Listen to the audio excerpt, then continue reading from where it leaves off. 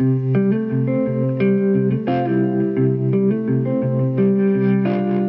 to 10-Minute Bible Talks, where we connect the Bible to your life in the time it takes to get to work. I'm Keith Simon. A lot of people today love Jesus, but they're not so excited about the church. And that's really not a shocker, or at least it shouldn't be if we just think about it for a few minutes. See, Jesus is loved because, well, he's Jesus. He's perfect. And the church is far from being perfect. And then on top of that, we've wrongly made Jesus into someone who meets our needs. He forgives me, he heals me, he affirms me, he encourages me. And we like having our needs met.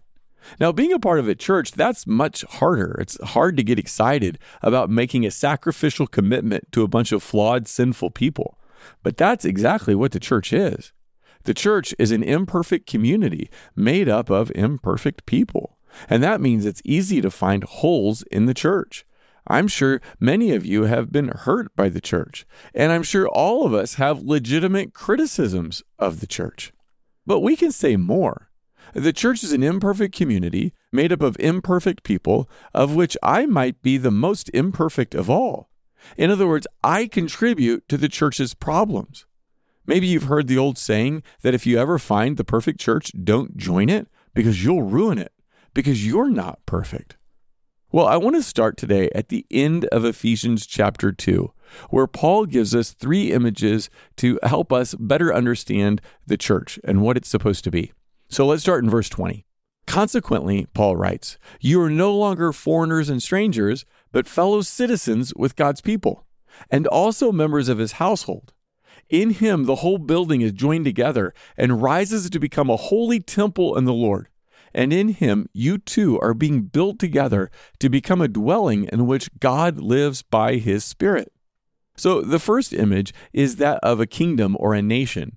Christians, we are told, are no longer foreigners and strangers, but now we are fellow citizens, all part of the same kingdom, the same nation. God is our king, and citizens share a social contract with one another. The second image of the church in the verses we just read is that it is God's family or God's household. And as Christians, we are members of that family. So God is our Father, and we are brothers and sisters in Christ. Now, families share more in common than citizens. We share common genetics and family history with other Christians. And then the third image is that the church is a temple, that Christians are stones being built into God's temple, and God dwells in his church. He dwells in his temple.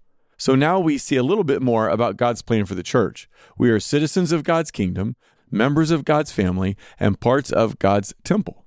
Now, all this sounds kumbaya, doesn't it? If the church is God's kingdom and God's family and God's temple, then it must be perfect. Well, if you've ever been a part of a church, you know it's not so kumbaya. I mean, just for example, read through the New Testament and just take a look at all the conflicts in churches. The leaders in 1 Corinthians are arguing about who is greater. And also in 1 Corinthians, the Christians are divided by their wealth or lack of it. In Philippians 4, we read about personal squabbles among ministry leaders. In Acts 15, we see leaders arguing over ministry strategy. In Romans 14, we see Christians arguing over holy days and what food is appropriate or not appropriate to eat. In 1 Timothy, it records arguments over genealogies. And in Acts 6, we see ethnic and racial division. The primary conflict in the New Testament church is that between Jew and Gentile. See, Jews hated Gentiles. They had been dominated and oppressed by Gentiles for centuries, and Rome was the great Gentile power. All these churches were inside the Roman Empire, and Rome had crucified Jews. Now, for the Gentiles, well, they thought the Jewish laws were weird. Jews to them seemed backward, they seemed unsophisticated, and even a bit foolish. So now here's Paul and all the apostles. They're out preaching and teaching about Jesus, and Jews and Gentiles are coming to faith in Christ. So what's Paul going to do? Well, what he doesn't do is he doesn't start 2 different churches for 2 different ethnicities.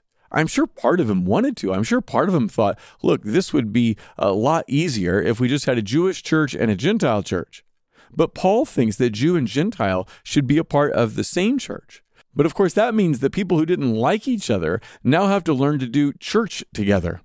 Earlier in chapter 2, in verse 11, Paul wrote this, "Therefore remember that formerly you who are Gentiles by birth and called uncircumcised by those who call themselves the circumcision." So you see what Paul's doing? He's getting right here at that which divides them. He's getting at the heart of the division. Because Paul says you can divide the world in two groups. The Jews were the circumcised and the Gentiles the uncircumcised. Circumcision was a marker of the Jewish faith. It's one of the ways they said, this is us. We are the circumcised. The Gentiles were the uncircumcised. They were the outsiders. They were the them. Now, we have a lot of thems in our world today. A lot of them are around politics or around class. Paul writes in verse 14, "For he himself is our peace." So he's talking about Jesus here. Jesus is our peace. And then he goes on to say, "He has made the two groups one and has destroyed the barrier, the dividing wall of hostility." Now, what two groups did Jesus make one? Well, specifically here, he's talking about Jew and Gentile. But I think Paul means almost any two groups you find divided inside the church.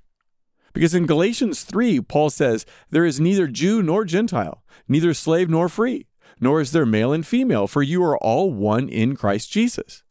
Now, that doesn't mean that Jesus erases all the differences between Jew and Gentile or slave or free or male or female. But what it is saying is that those differences don't keep us from oneness or unity. I have two friends who are very different politically, but were a part of the same small group. And when they went to a small group gift exchange at Christmas, it was kind of funny what they'd bought each other. The more conservative one had bought their more liberal friend the book by Barack Obama. And the more progressive one had bought her more conservative friend a pair of socks with Donald Trump's name written on them.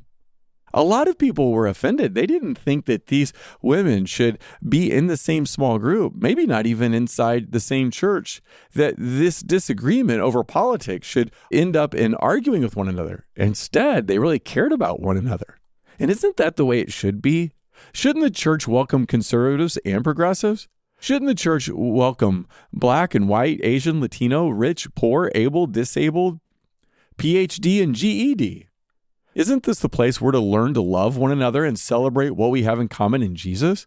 This is an excellent opportunity to show our divided world that in Jesus, there's a better way. Let's go back to the ethnic and racial divisions, though, because I've had people tell me that when we discuss racial division inside the church, we are veering off track. We are talking too much about social issues, and those social issues are keeping us away from the gospel. But I say that all division, whether it's racial or political or generational or gender, all those divisions are gospel issues, not just a social issue. Unfortunately, we've reduced the gospel down to be about individuals getting right with God. And the gospel is about that, but it's about more than that. It addresses the vertical relationship between me and God, but it also addresses the horizontal relationship between me and other people. And that's why the Bible says you cannot love God and hate your brother. Verse 14, "For he himself is our peace." So again, this is talking about Jesus. Jesus is our peace, who has made the two groups one and has destroyed the barrier, the dividing wall of hostility, by setting aside in his flesh the law with its commands and regulations. God had given Israel laws. They were good. But ironically, it was something good, the law, that also became divisive because the law became a way to look down on other people, to draw lines between us and them. In my grade school, each grade was split into sections based on academic ability. Now, the teachers didn't tell the students what they had done, but they didn't need to. It was pretty obvious. And in dividing up the students that way, they unintentionally created an us versus them. Because we're always looking for ways to divide the world into us versus them. We especially like to divide the world in a way in which we come out on top, in which we look good. So the law was a good thing that had become divisive. And so Jesus tears down that dividing wall. Verse 15, his purpose was to create in himself one new humanity out of two, thus making peace, and in one body to reconcile both of them to God through the cross, by which he put to death their hostility. So that hostility that needed to be put to death is all the things that make us feel superior to others.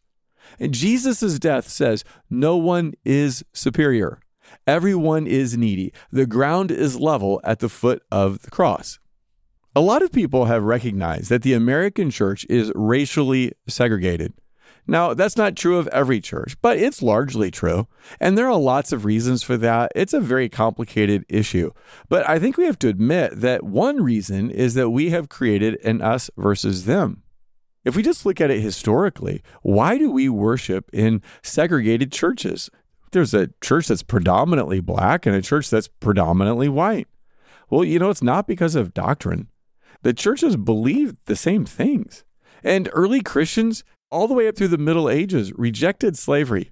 The church fathers called it savagery. They said it was rebellion against God, and they spent their own money to buy freedom for slaves.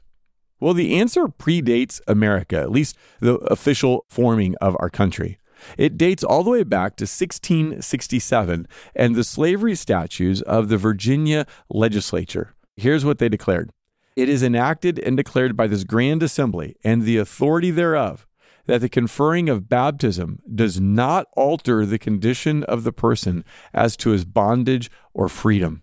So in English common law, it was said that no baptized Christian could be a slave. So here we have American slave owners who don't want their slaves to be baptized.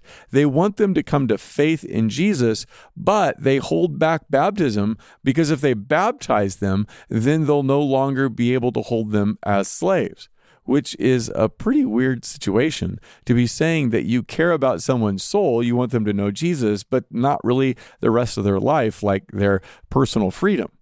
So what they did is they passed these laws that said, hey, even if a slave comes to faith in Christ, and even if they're baptized, hey, we just want everybody to know they're still a slave.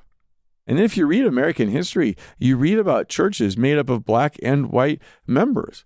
And the white leadership so mistreated the black members that they all just walked out and left and started their own churches. You see, everything could have been different. But what do we do today? We were born into this mess. Is there a model for a way out? I think there is. There's a guy named Daryl Davis who models for us what it looks like to build bridges. Daryl Davis is one of the most interesting people that you can find. In fact, his life is so interesting that playing the piano for Chuck Berry and Jerry Lee Lewis isn't even close to the most interesting thing he's done. Daryl Davis is a black man who leads Klansmen out of the Ku Klux Klan. And he's got the white robes to prove it. Daryl Davis believes in the power of relationships. He shows up at Klan rallies and builds relationships with the Klansmen. And over time, there have been dozens of Klansmen who've left the Klan because of their relationship with Daryl Davis. Here's what Davis said. This is a quote. If you spend 5 minutes with your arch enemy, you will find that you have something in common with him or her. And of course, the more you find that you have in common, the more you build upon that which you have in common. Well, the things that you have in contrast, like skin color, well, they matter less and less. Jesus has died to reconcile you to God, but also to reconcile you to other people. He has torn down the dividing wall of hostility. He wants us Christians to be unified, to show our world a better way.